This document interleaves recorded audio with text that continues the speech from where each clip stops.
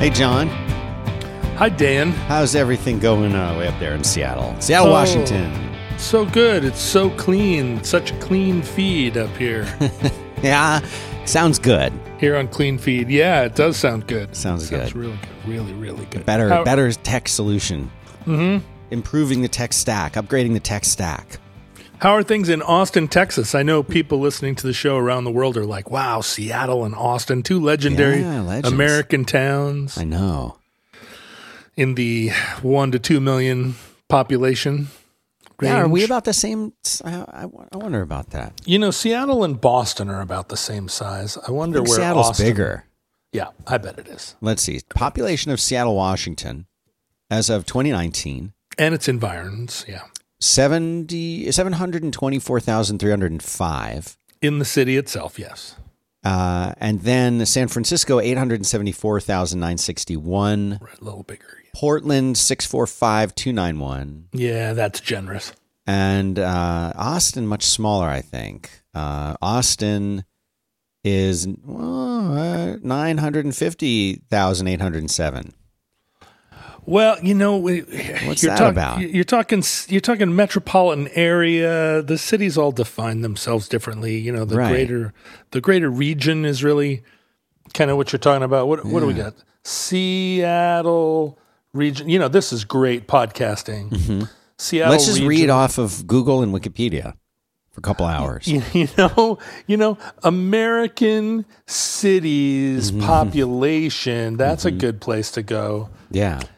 New York is the largest city in the United States still, with almost 9 million people. Isn't that impressive? The largest, without looking, do you know what is the, and I guess that you have to decide how you want to define largest.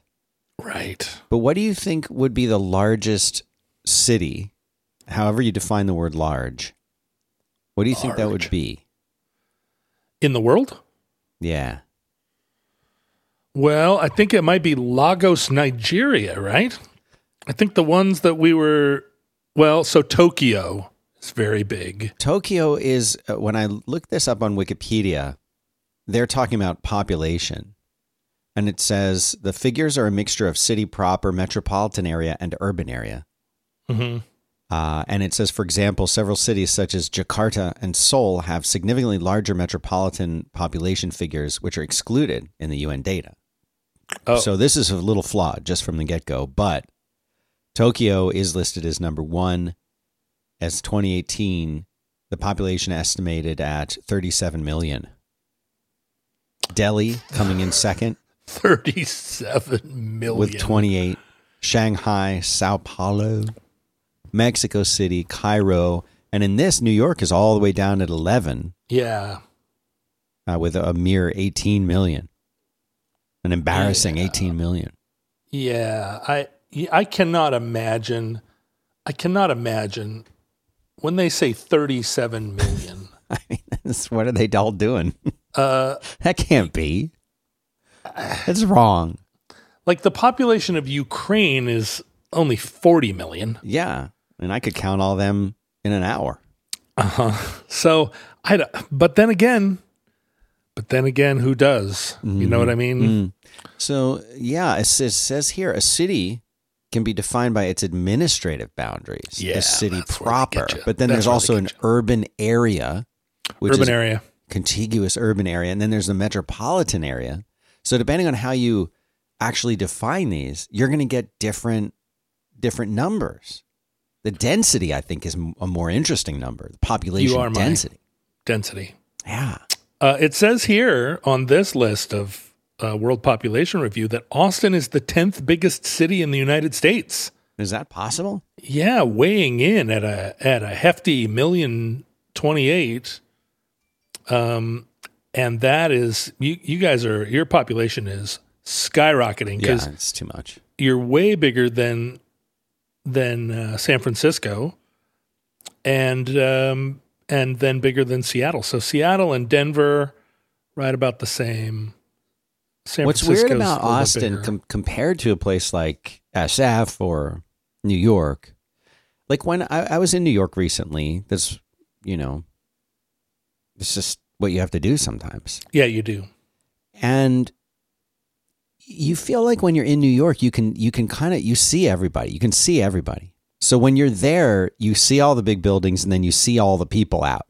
And you're like, wow. Like you walk around rush hour in like downtown Manhattan. Oh, there's people everywhere. It's wall to wall people there. They're all pressing up on you. And you're like, yeah, there's a lot of people here. And then San Francisco, I feel like, is the same thing. When you walk around, there's people, they're out. They're walking around. They're in their cars. They're in the buses. They're getting around. But here in Austin, I mean, yeah, there's crowded areas and things like that, but it doesn't have the same feel of like everyone's out. But where they are is they're all in their cars. They're all in their cars. That's where Austin's population is, in their cars, and they're actually trucks. Mm. And that's where they are. I went to a farmer's market over the weekend, and it recently moved. It used to be in one place that had really, really horrible parking, and it was just impossible. You couldn't park because, again, everyone's in their cars, and there's no way to get. No one's walking unless you live in like the very close vicinity to where this thing was. You have to drive there to get to it. Everything is driving here in Texas, but certainly in Austin. And after years of being in this horribly tiny little spot with horrible parking, they moved to a place that kind of is more of a dedicated space. It has a huge parking garage, and just the sea of people that are descending upon this place every Sunday morning. And for those of you in Austin or the surrounding areas, I'm talking about the Mueller Farmers Market. It's a much better setup now, but it's just crazy, the number of people, and they're not really doing anything. They're just sort of walking around, looking around. You know, maybe they buy something, but there's a lot of people I saw, even many of them just by themselves. They're just sort of sitting there or standing there. They're not doing anything. They're not buying anything. They're just sort of gone out and they're just sitting there. And I never have done, maybe I'm missing out. Maybe this is something I need to start doing. Just going somewhere and just sitting there. But when I go somewhere, usually I go there with a purpose, John. I go there because I need something or there's something to do. I don't just go to just be in a place. Like, what are you doing? We're going to the farmer's market. Oh, what are you going to get? Oh, well, I have to get, there's this one cheese that I got to get. I'm going to get my knives sharpened. They have the barbecue there. There's this gluten-free bread I want to get. And then I'm out. No, maybe I'll get some tacos while I'm there. I wouldn't just go to now I'm just going to go and there's some grass. I'm just going to sit there for a couple hours and just look at you with my dog. You don't go places just to go there and walk around and be there. No, I go for a reason, you know. Now, if I was going to like some beautiful, like, you know, Portland has that amazing gardens, the Zen gardens and with the fountains and near the waterfall thing. Yeah. I've been there. And I went there with not just to look around, but the activity was to look around because you're in this sort of curated, as you say, this curated nature. And then I was just walking around, looking around. But that's what people go there to do. I wouldn't go to a place where I wouldn't go to Whole Foods and just stand around in there, look around at people. But you're familiar with the concept of people watching. Yeah, but I only do that when I'm like, if I'm in an airport and I have an hour before the flight boards, then I'll do that. But I wouldn't. But you wouldn't do it you wouldn't say like, let's go people watch. Yeah, I'm not gonna take time out of my day to just sit. And I can't believe though, with the number of people, there were thousands of people at this thing. There's no way that all those people are just people watching, because a lot of them, they'd sort of lay on their back with the sunglasses on. They're not really looking at anything, but they're not getting a tan because they're wearing pants, jeans. Sure. They're not getting a leg tan. They're not out there to get a tan. They're just sitting there, Sometimes people just sit there together. I'm like, what are you guys doing? They're not doing anything. I feel like that's what people do on the roads. They're just driving for the sake of driving. They're not really going anywhere. I would never drive. I would never drive if I didn't have to be somewhere. The point isn't the journey, it's the destination for me for driving. There are a lot of people driving where they don't have anywhere to be. Anywhere to be. They're just out. Clogging the roads up. Dan, you're hitting on a key question. Yeah. That we address here on the show all the time, which is, what is the point of anything? Yes. I mean, not to get too Judge John Hodgman on it, but what is the point of anything? I mean, that's not the philosophy of that show, but it's the philosophy. It's what I feel when I listen to that show. Mm-hmm. But I think there's a lot of, like today, for instance, in Seattle, every spring, the quad at the University of Washington, which is the big liberal arts quadrangle, it's lined with cherry trees that bloom early in the year, early blooming white flowered cherry trees. And when the cherry trees bloom, it's a big event in Seattle, and it has been my whole life and for decades before. When the cherry trees bloom, it's like Groundhog Day here. It symbolizes the beginning of the year in a way. And when you're going to the University of Washington and the cherry trees bloom, it feels very like it is spring now. It's like spring quarter is coming. You feel like it's one of those classic college experiences. Yeah. Right? Like the quad in the winter with the wind and the rain and you're hustling across carrying your books. That's one thing. But when the cherry trees come out and everybody in the town that has any connection to the University of Washington or is from here or, like I don't think recent transplants understand the cherry trees at the university, but there are a lot of things like when the Christmas boats go through the locks, like all of these are very old Seattle events. And most years, people make a pilgrimage up to the University of Washington this week, because it only lasts a week, and they look at the cherry trees in bloom. Now, if you've seen it once, you've seen it. You're good for the rest of your life. But because it's just the quad with cherry trees. Like you could call up a picture of it right now. You could type in University of Washington cherry trees and there it is. You've seen it. Mm-hmm. But it's a thing we do every year. It marks time and it, I don't know, it's a symbolic sort of, in a way, it's maybe the thing that most communicates to me the new year, much more than New Year's Eve, which, as we've established, is an awful holiday. Yeah. And I was talking to my mom today. Well, we got to go up and see the cherry trees. What do we got to do? We got to get on we're going to take the light rail, or are we going to, all this kind of navigating the thing. And when you get there, you look at the trees for about a minute. But then you look at the people looking at the trees. Mm-hmm. And that's the real activity. And it's not that there's anybody interesting.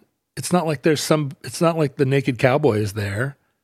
There's nobody on a unicycle. They're just normal, like middle America, slightly trending, outdoorsy Seattle, slightly trending, educated university. Right.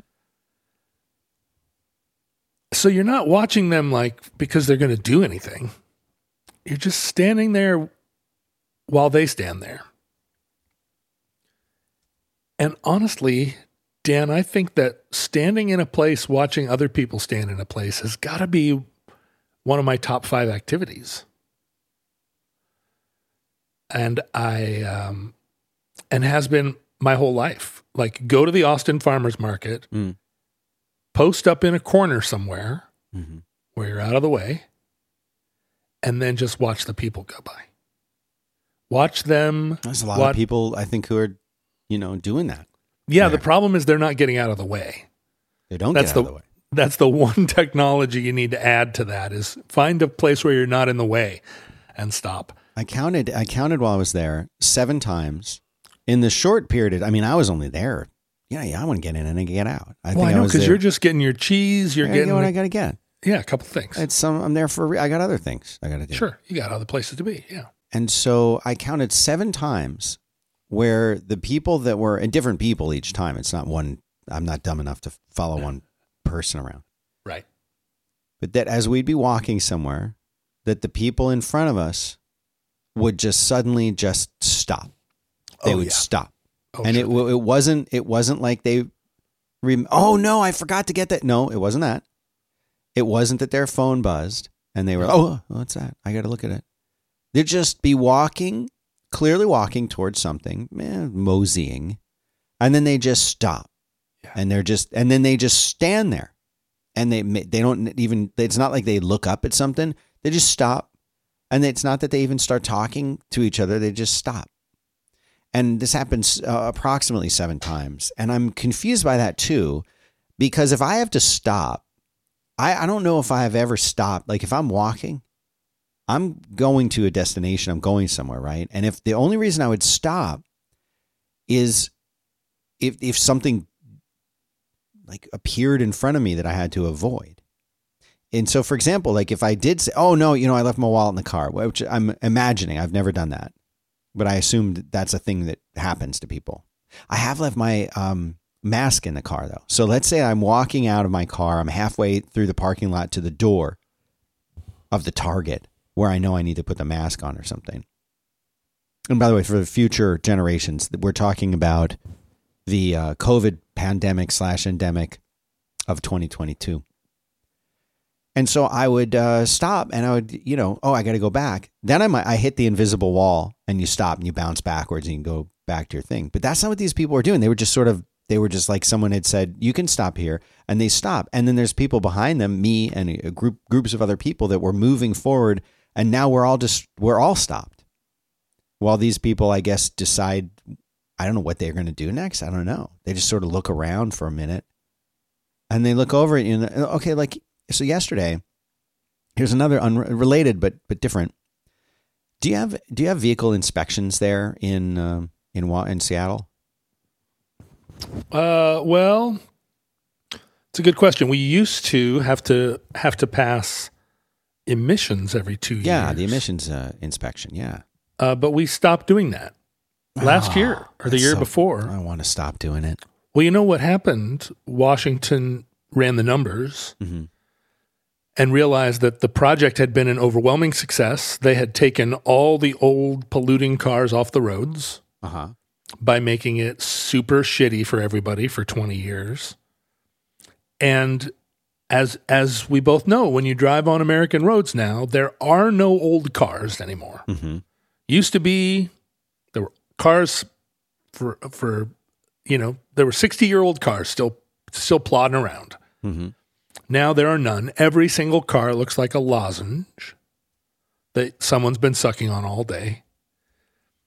And the state of Washington was like, we find so few cars that actually don't meet standards that the whole project is a waste of money now. Like, we won. We did it. And so rather, it's a rare instance where a bureaucracy like that probably employed hundreds of people and had the like every kind of inertial reason to just keep plodding along forever.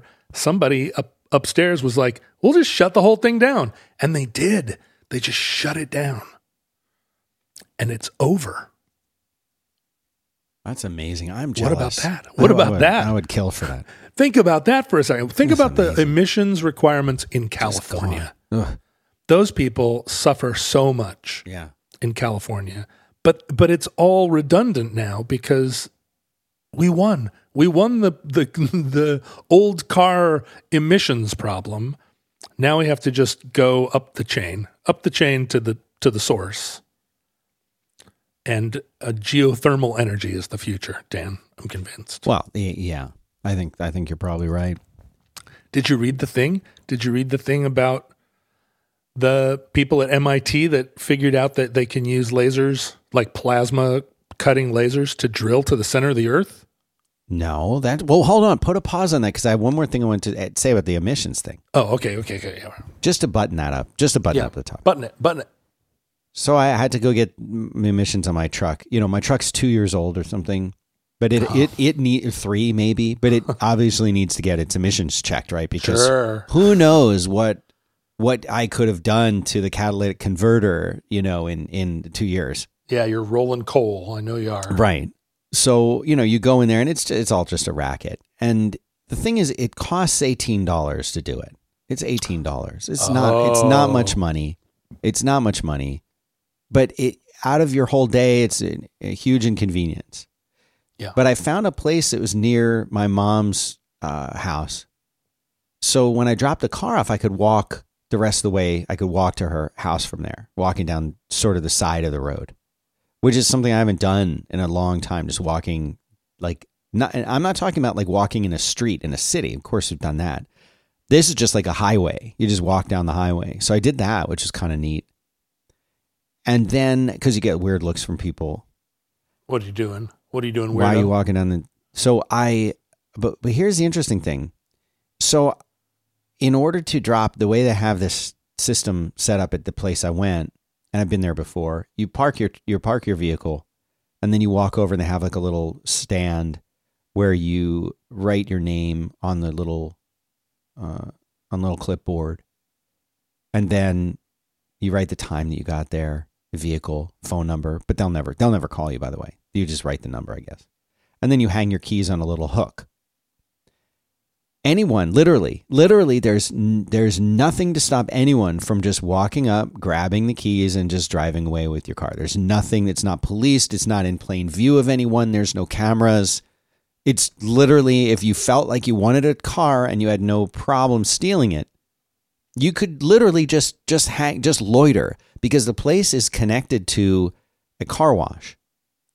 And it's one of the like car washes where they drive it through for you and they wipe it down, and you can get it detailed if you want. There's a waiting area with free popcorn inside, and they've always got some kind of like soccer game going on. But you could just sort of loiter and wait for the car that you wanted to get its inspection, and then you just walk over there, grab the keys, and drive. And I'm not giving ideas. I'm certainly not condoning this behavior. No, don't do that. Don't do that. Like, yeah, I'd say don't do that. But that's weird. But the person in front of me, you know, I'm waiting to drop off the key and put my name on the clipboard. And I'm standing behind her, and she's already signed her name. And now they sort of have like a cork board up there with all kinds of legal information, permitting information, you know, the tax ID number, you know, the little sign for workman's comp. And I notice that she's just reading this stuff. She's just reading it like it's posted information for the customer, but it's not. I mean, it's by law, they probably have to have the workman's comp thing. And she's just reading it. And I'm thinking to myself, doesn't she just want to get the hell out of there? Like, why is she like, I want to get in, get out. Mm-hmm. I'm not here to hang. Like, I'm going to drop off the keys. I got something else I'm going to do. It's limited time. I want to see my mom. I had to help her put a hard drive in her computer. I had things to do. Yeah. But I don't want to be rude either, you know, and I'm wondering, like, how long is she going to be reading the workman's comp, you know, thing, or the, you know, like the tax ID number? How much reading is this? Like, if you were in an elevator, now they have that thing inspected, like when it was inspected. Sure. You know, you look at that, but you only look at that while you're in the elevator waiting for your floor. You're not going to stand there and like spend an hour in there reading it. And I was looking at it, I'm like, okay, you know, like let's move on. And she didn't do anything. And a couple minutes went by. I'm starting to get antsy. Maybe she's a law student. I mean, she looked more like she was approaching her mid-60s. But that doesn't mean she couldn't be a law student. I bet there's a lot of mid-60s law, but she didn't strike me that way. Mm-hmm. Sort of the hippie vibe. Mm-hmm. And but I didn't say anything. I didn't do anything. You know, I mean, I'm impatient, but I can control that. Yeah. And so after I get 2-3 minutes of this, she kind of does the half turn and then the sort of startled jump. I wasn't right on top of her. I was a good 2 feet back. Going to give her space. Sure, of course. I'm sorry. I didn't know you were there. I'm like, that's okay. And she's like, oh, well, you should have said something. And I'm like, you know what? But it's not my response. I didn't get into this with her. I wanted to. I went to sidebar. But I'm thinking to myself, like, is it my responsibility to tell somebody that they're taking too goddamn long doing something? Or should you just, as a conscientious person, just if you just glance over your shoulder, use that sixth sense that you have to determine if somebody's eyeballing the back of your neck while you're doing something that you have no business doing in a public space. And then move on. You know, if I'm gonna take it upon myself to read every single thing that's stuck up to the corkboard, I feel like you just once in a while just toss a glance over your shoulder. And say, oh, there's no one back there. I'm good to go. I'm good to stay here. Like, have you ever struck up a conversation with somebody in line, like the cashier at a place, and you're having a conversation, or barista, as you say at a Starbucks or a coffee shop? No, we don't say that. But yes, go on. And you're looking there, and you're talking to the person, and you kind of glance to make sure, like, are we holding up the line? Are we holding up the line? And you want to be cognizant of that, because you don't want me. I hate making people wait. I never want anyone to wait for me, ever. If I'm ever the cause of someone waiting, I apologize ahead of time and in advance for anything. Just toss a glance. That's all I'm saying. Just toss a glance. What's over there? Oh, someone's coming. I bet. Okay, well, it was nice talking to you. Nice talking to you. We'll see you next week. And you're out. You cleared the way. All right. Yeah. So I'm sorry to. What were you were going to start talking about a new topic, and I would like. I'm interested. I'm here for it.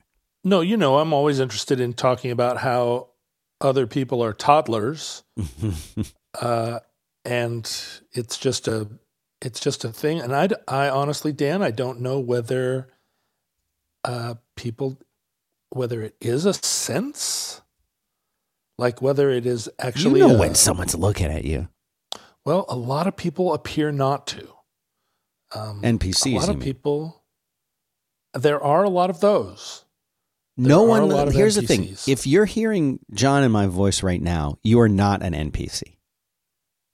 Anyone listening to this is not an NPC. I can tell you that right now, because if they are an NPC, then they're not really listening. They're not here, and therefore they do not have the capacity either to hear, understand, or reply to us. Therefore, everyone currently listening is not an NPC.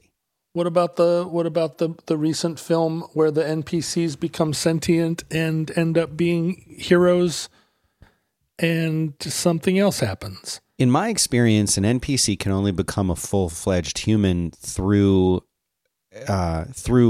direct interaction vampirism with a human.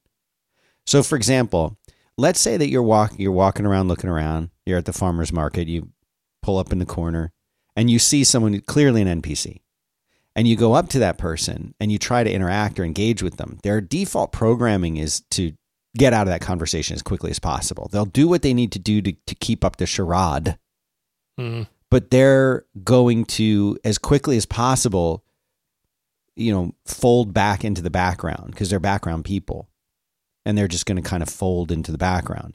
But if you really try to engage with them, I think the simulation will say, oh, okay, hang on a second. There's an engagement happening here. We need to toss some more CPU resources at this NPC to make them flesh out more, to seem more real than we had originally anticipated, because this rogue element, this Roderick, is engaging with something he has no business engaging with. So then the NPC will get some more personality, get some more thinking process, all of that stuff, and then essentially become real for the period of time that you need them to be real.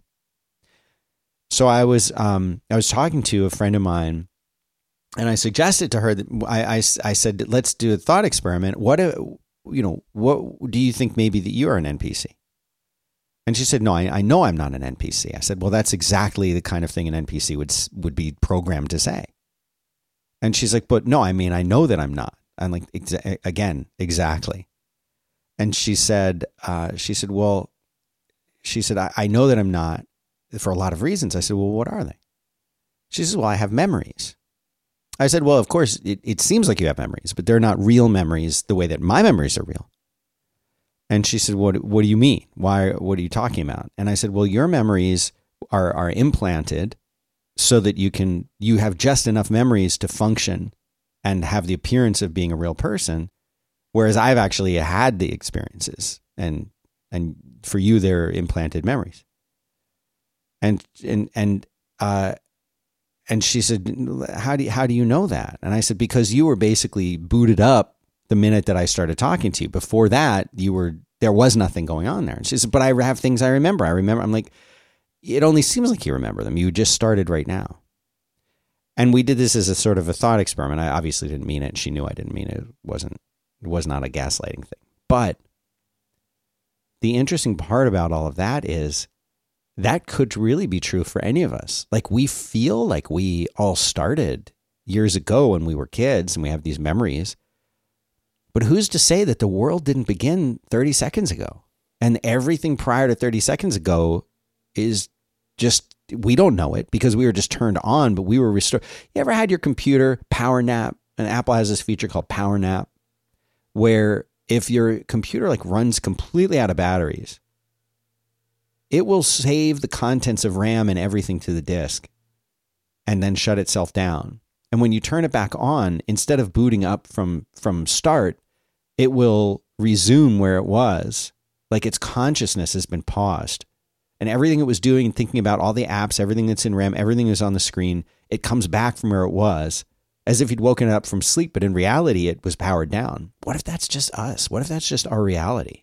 That this whole thing, everything we're doing is not thousands and millions of years old or whatever you believe, that it's just moments old, hours, seconds, that we just, even mid-sentence, that everything I've been saying up to this point, I only just woke up 30 seconds ago, and I have these memories of stuff that happened before, but it's not real. We just started just now. What do you think? Oh, well, I think it's the plot of Blade Runner, but also, exactly. Yeah, it's a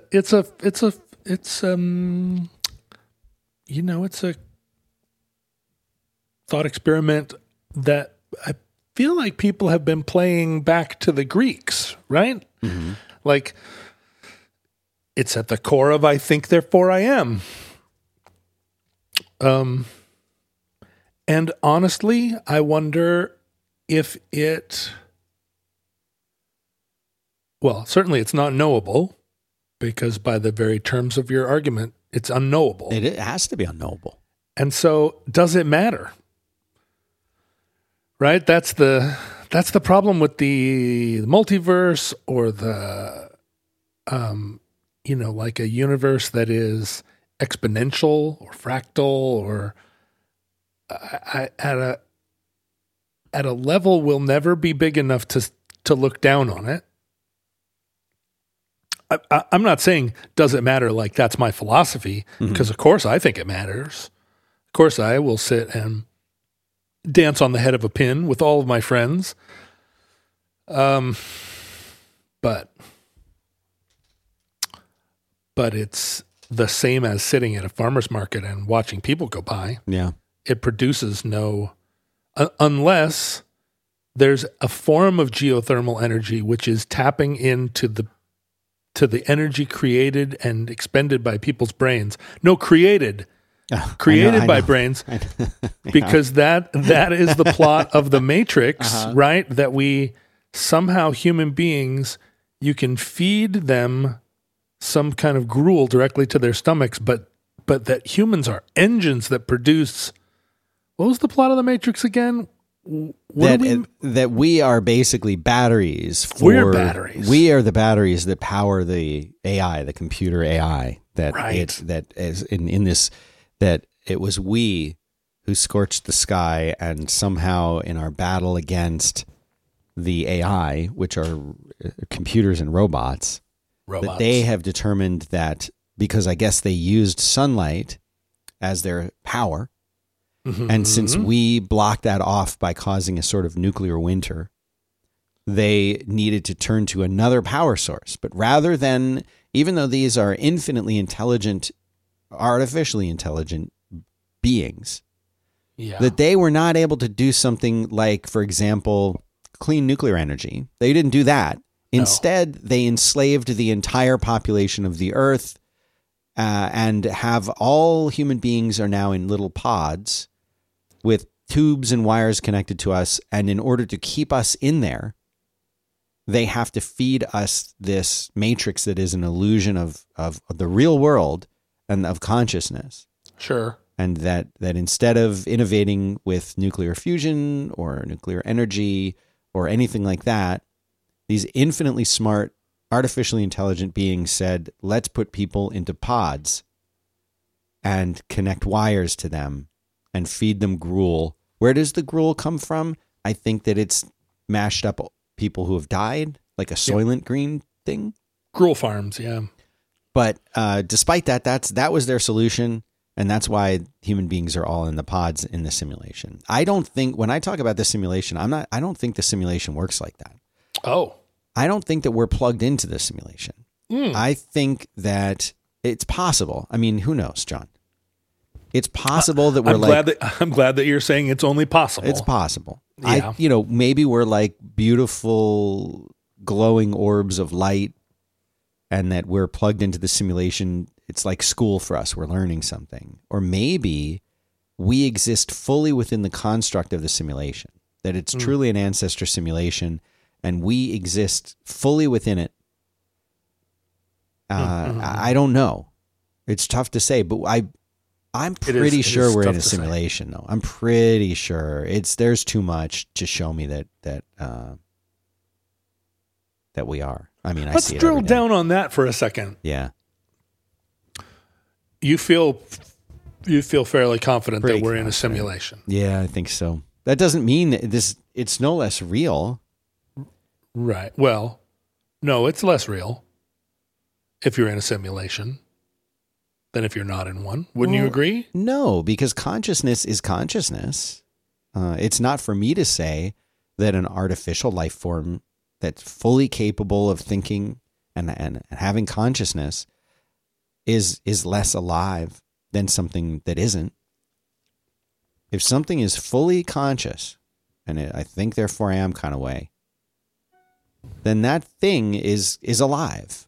Whether that thing exists inside the construct of a simulation, inside of some kind of giant quantum computing mechanism that we can't understand, or whether that's organic, I don't feel like we are in a place to say that one is more or less real than another one.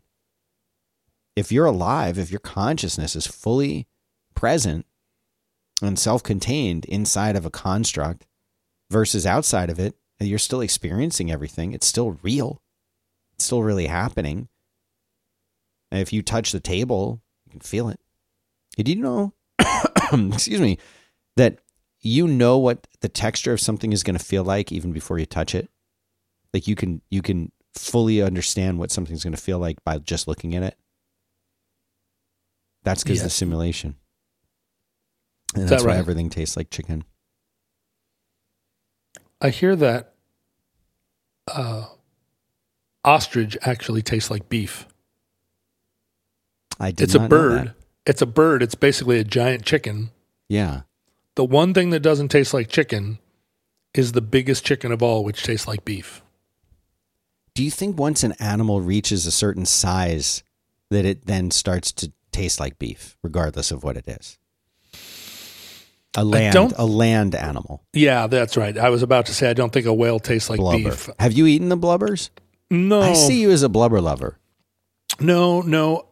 One of my great regrets in my years in Alaska was I never really went out to the Arctic villages. Yeah. I went to a lot of interior villages and southeastern villages, but I never went to the Arctic villages, and now I'm sad. Now I regret it. It's not like you could go now either. Well, you could, but back then I had resources. My dad and my uncle and my high school principal, and there were all these people out in the villages that would have I would have been, if not welcomed, at least chaperoned. And now I would just be a regular who was out there like a dummy. But my dad was the administrator, the municipal administrator of the town of Arctic Circle, Alaska. He and my uncle, the village, which was run by like a village kind of board, they had run into trouble and bankrupted the town somehow. And my dad and my uncle went up and helped them put the village back together and, and kind of develop, I guess, work on a project of development and put the wheels back on the truck. Mm-hmm. I don't know if I ever told you, but my car in high school was my dad's. I had 2 cars in high school. I had the Fiat that I bought from the classified ads, but my dad also had a 73 Chrysler Imperial that I inherited. And when I went away to college, I came back that next year and I was like, I called it the boat, of course, because I was a teenager and, it's like, where's the boat? And he said, oh, I gave it to the city of Arctic Circle. And I said, there's no road to Arctic Circle. Uh-huh. And he said, I drove it up to the Yukon River and I put it on a barge, and barged it down to the village. And now it's like the city staff car. It's like the municipal car or something. And it's the town is called Circle. It's called Circle, basically. Mm-hmm. It's on the Arctic Circle. It's also on the Yukon River.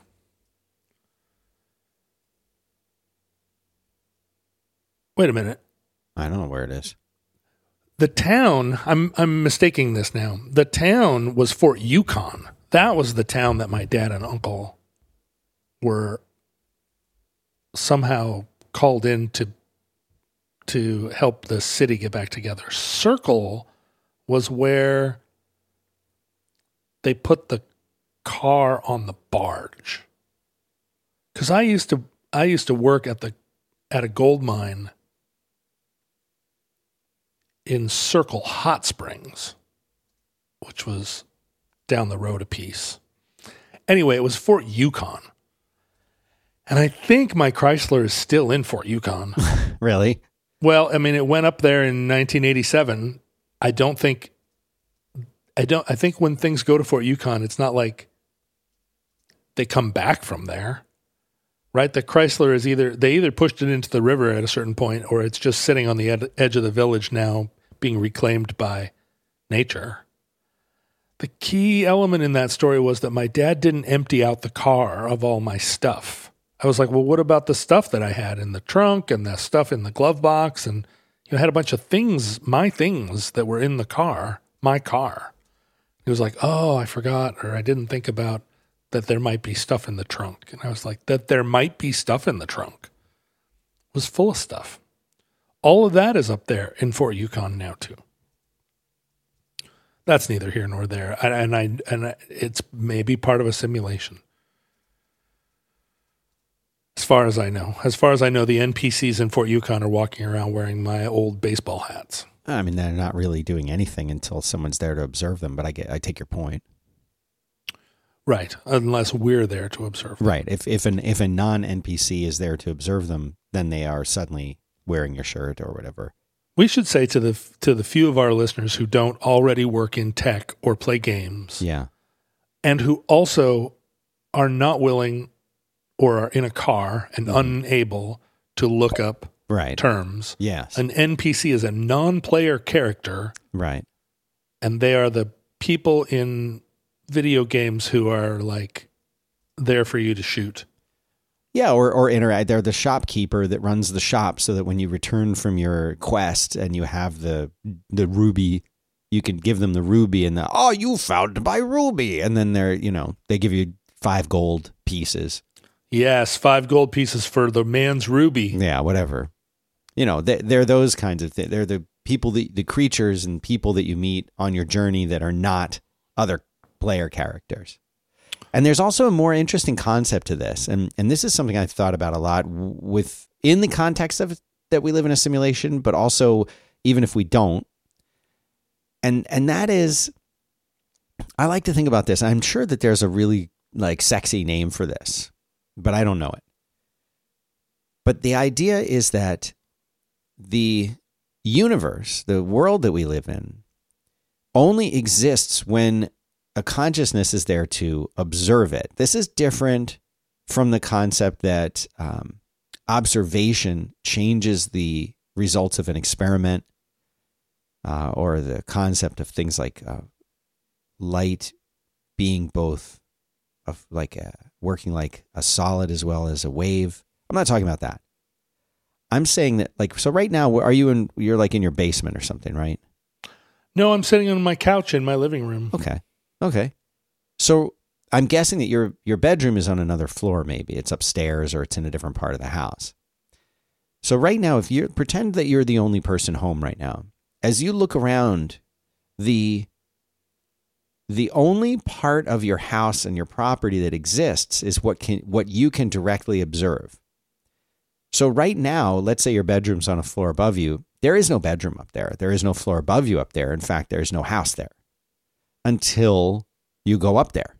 And as you go up there, the simulation begins to render that around you. And let's say that there was some kind of pipe leak going on. I'm not wishing this on you, John. But let's just say there's some kind of leaky faucet or something. This pipe broke. Right now, there's no leak. Nothing's happening. There's no water coming out, nothing like that, until it's possible for you to observe either the effects of that water leak or something relating to that. So when you walk upstairs, suddenly there's as it's being rendered, the computer has done the calculations. It said, well, this pipe leak occurred 18 minutes ago. So based on this certain flow rate of our imaginary pipe, this is how much liquid would be on the ground. So when we render it for John, now we're going to render it with the liquid on the ground. Water's on the ground, puddle. But that didn't actually happen. Now, if it went long enough, there's enough water, it would start to drip down. But now it's encroaching on your actual space where you are. So therefore you would see it. But all this is happening kind of behind the scenes. There is no room up there for you to go to. Now, if you were to install a camera up there and look at the camera, well, then, yeah, it's going to render the image, but the room is still not really there. It's only there when you can observe it. And so if nobody's outside of your house looking at your house, even though you're in your house, there's no house for them to see. There's a lot of people who are listening to this who are laughing and saying that's ridiculous. But if you really think about it, most of the video game systems that we have, I'll take Minecraft, for example. Because Minecraft has a world that you can walk around that's not truly infinite. It's not truly limitless. There are people who have come to the end of it. But it's huge. It's huge. And it would take you years, I think, as a Minecraft character, to walk from one end of it to the other, if not longer. But the way that this system stays efficient is it only renders what is sort of like a sphere of a certain space around the player characters. So when you leave that space, once you're outside of that, where you were, that sphere travels with you. So if you leave an area and you go far enough away, what was in that old area is no longer being rendered. And that's to save the CPU resources. Well, if we're in a simulation, I have to think that even if we have these super advanced computers powering this ancestor simulation, that there still has to be some kind of resource limitation. So what if it worked that way? Even outside of the context of a simulation, what if it's true that things only exist when there's someone there to observe them? Or their effects are only observable when someone can observe them? And that seems to be kind of consistent with what we know of the universe. Schrodinger's cat.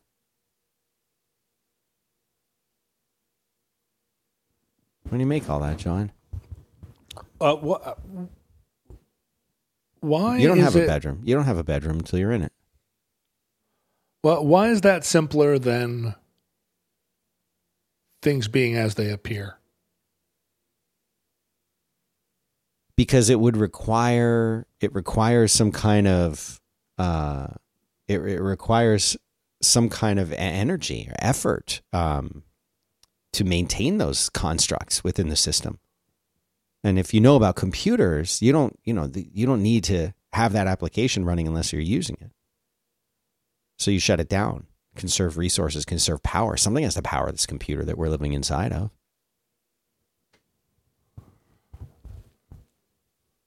Right.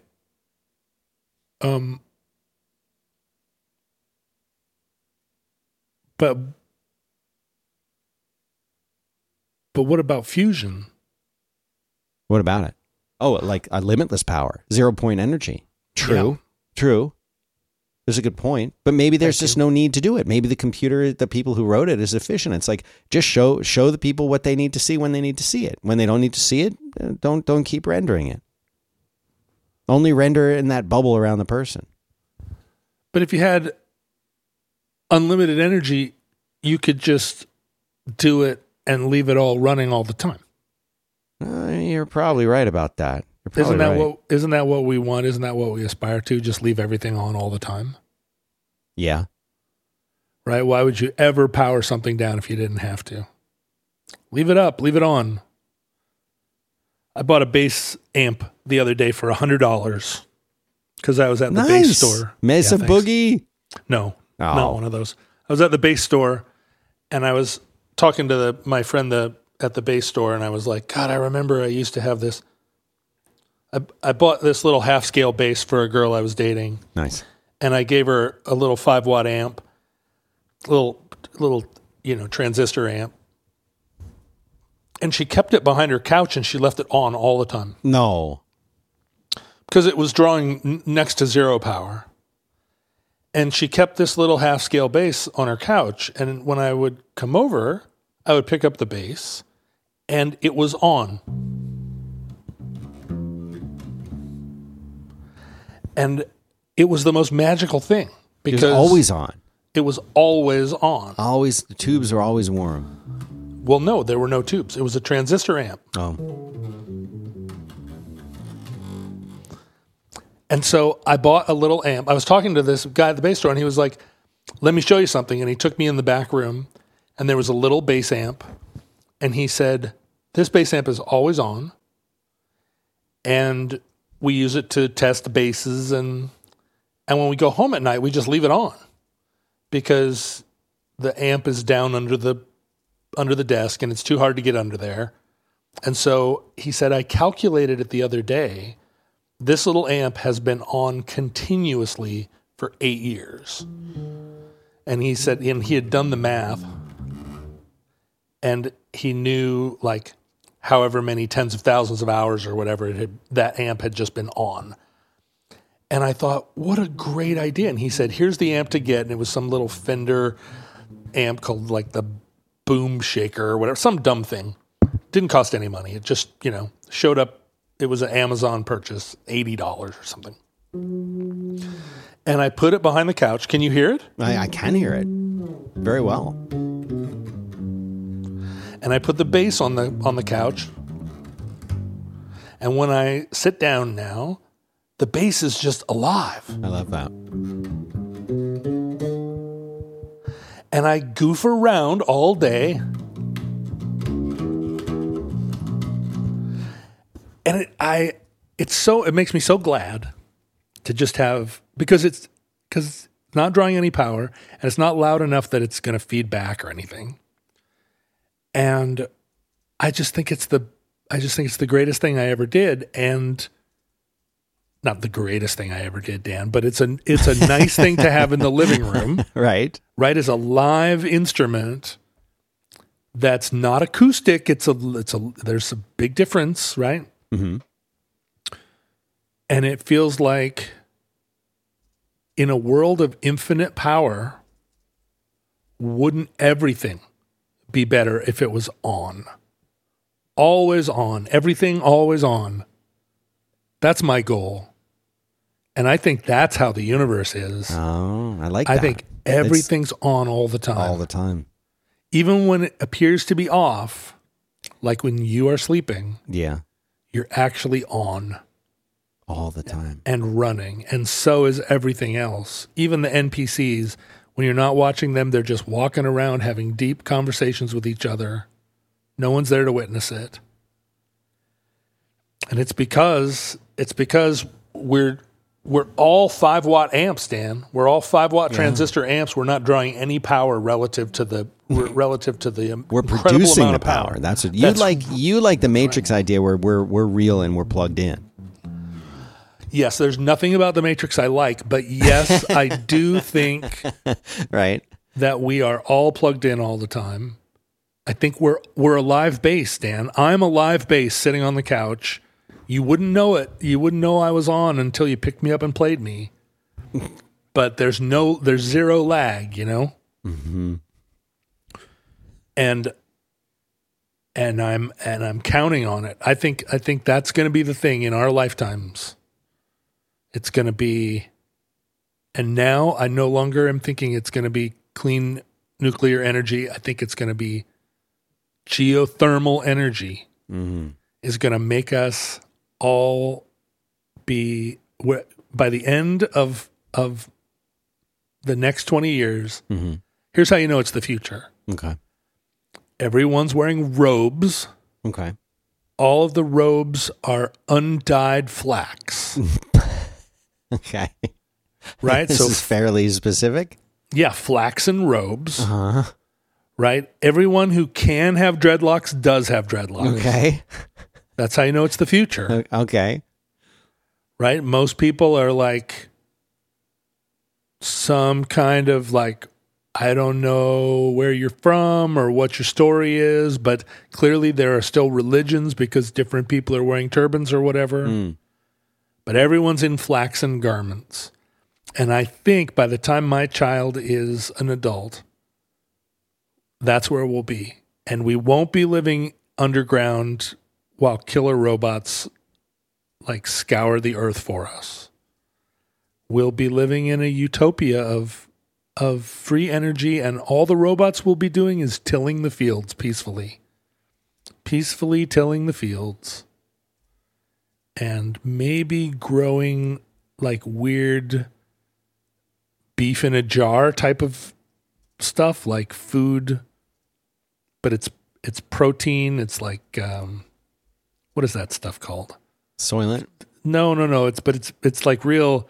It's like that stuff they're working on where it's like actually it's pork, but it was never part of a pig. Oh, like just genetically, like they got one cell from a pig. They just, and then everything else is just like cloned into the meat. Super gross, super repulsive to even think about. Yeah, I don't like that. But there it is. Or although maybe with the flaxen garments, maybe we will finally transition away from needing the mouthfeel of Fleisch. And we'll just all be content to eat spaghetti squash instead of spaghetti and ultimate burger instead of burger. In a world with unlimited energy, why wouldn't you? Why wouldn't you? Because all it takes to make a perfect tasting hamburger out of beets is that you pour energy into it, right? Because that's all we're eating is pure energy.